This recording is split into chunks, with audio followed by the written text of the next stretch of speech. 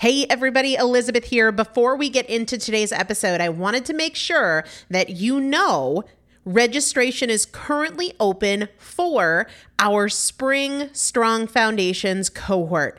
Strong Foundations is a 5-week strength building program brought to you by me and Morgan Bungers. Coach Morgan Bungers is one of the best, most effective strength training coaches in this country. He has worked with some of the most elite athletes in the world, and now he specializes working with people in their 40s, in their 50s, in their 60s who want everyday strength. And this is not about being able to push your suitcase into the overhead compartment on an airplane.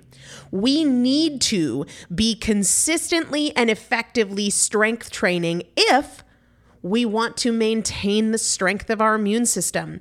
Muscle is a critical part of our immune system, and if we are not actively maintaining our strength, we are losing it as we age, and that means we are losing the strength of our immune system. It's also a significant component of our overall metabolism, especially our carbohydrate metabolism.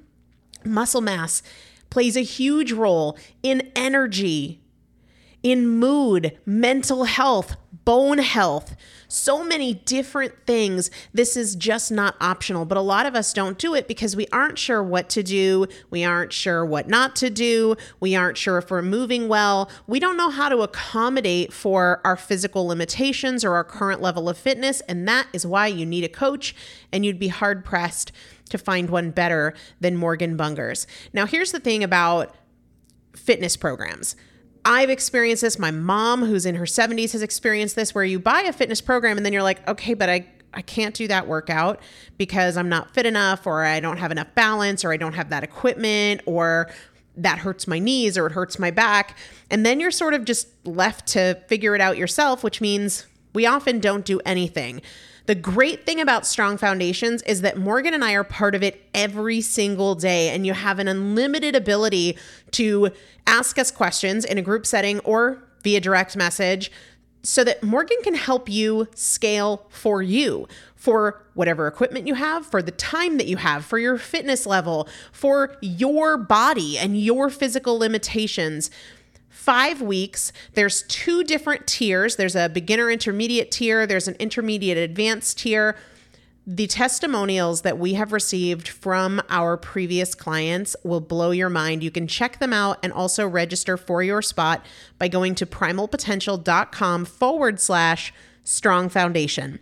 primalpotential.com/strong foundation. If you are an alum, if you have been through Strong Foundations before, I've already emailed you a renewal link with a special renewal rate, so please use that. If you don't see that email, let me know. For the rest of you, primalpotential.com/strong foundation. We start on May 13th, so grab your spot now. You will have these workouts for life. 4 workouts a week for 5 weeks, 2 different tiers. So you've got 40 workouts total. Plus, there is a 5-part series on your pelvic floor. That is an incredibly important part of your physical fitness, of your strength, of your core strength, of your overall health, of your ability to maintain functional mobility as you get older. We want you to be a part of this. You will not regret joining the Strong Foundations cohort. It is an incredible community.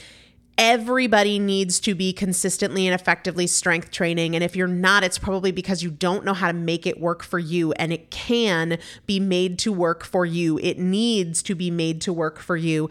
primalpotential.com/strong foundation to register now.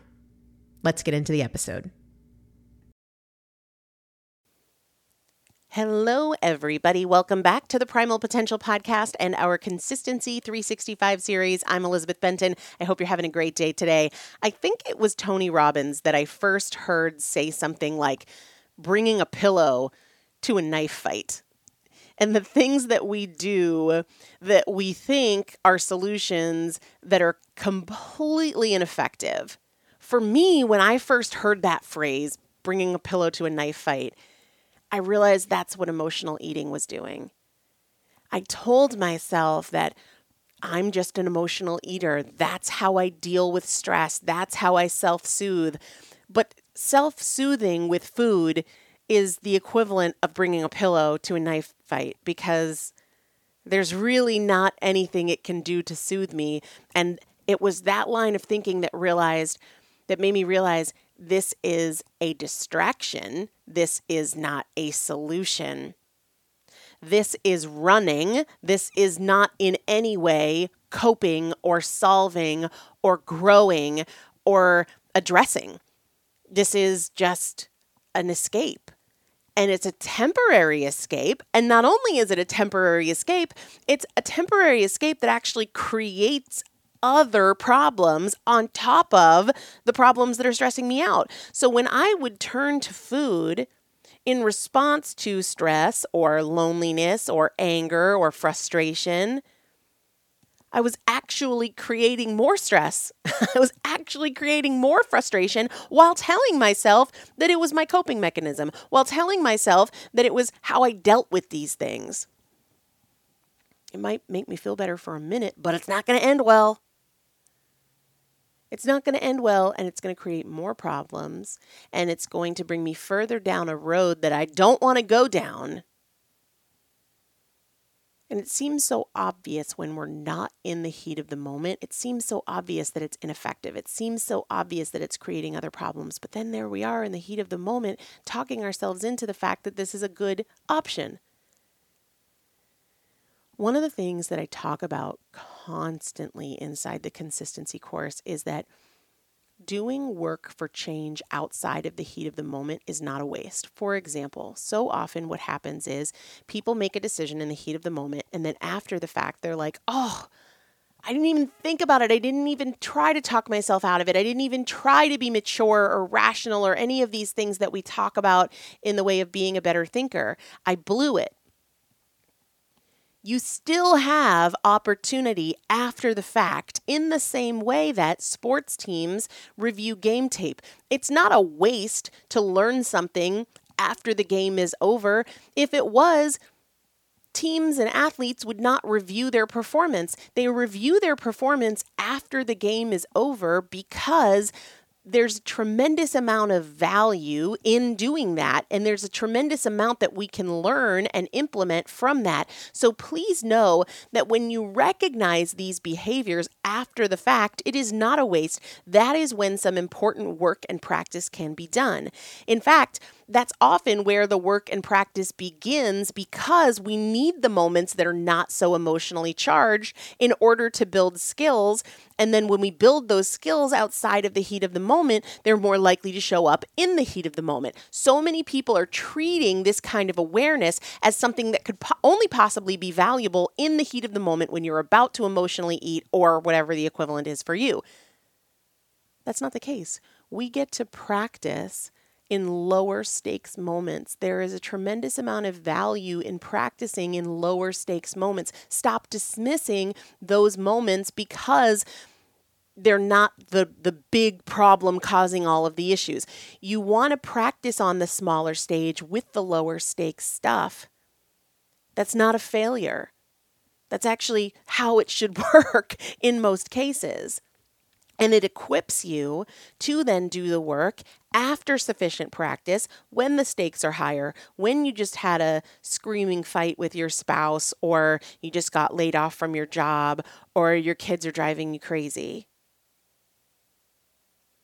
Recognizing it out of the heat of the moment does not mean that suddenly, because you have that awareness that your emotional eating is the equivalent of bringing a pillow to a knife fight, it doesn't mean that because you have that awareness, you're all of a sudden going to behave differently in those high stakes moments. It means that you have a responsibility and an opportunity to practice in the lower stake moments. So what are those moments for you? Right? There's going to be the big stage moments where you've just had a triggering conversation with a parent, or you just had a big thing at work blow up. But what are the smaller moments? Could the smaller moments be when you're really frustrated because your kitchen is a mess, or you are irritated over traffic or being on hold on the phone. Identify some of those smaller stakes moments that you can practice in, because that is where it begins. We'll see you tomorrow.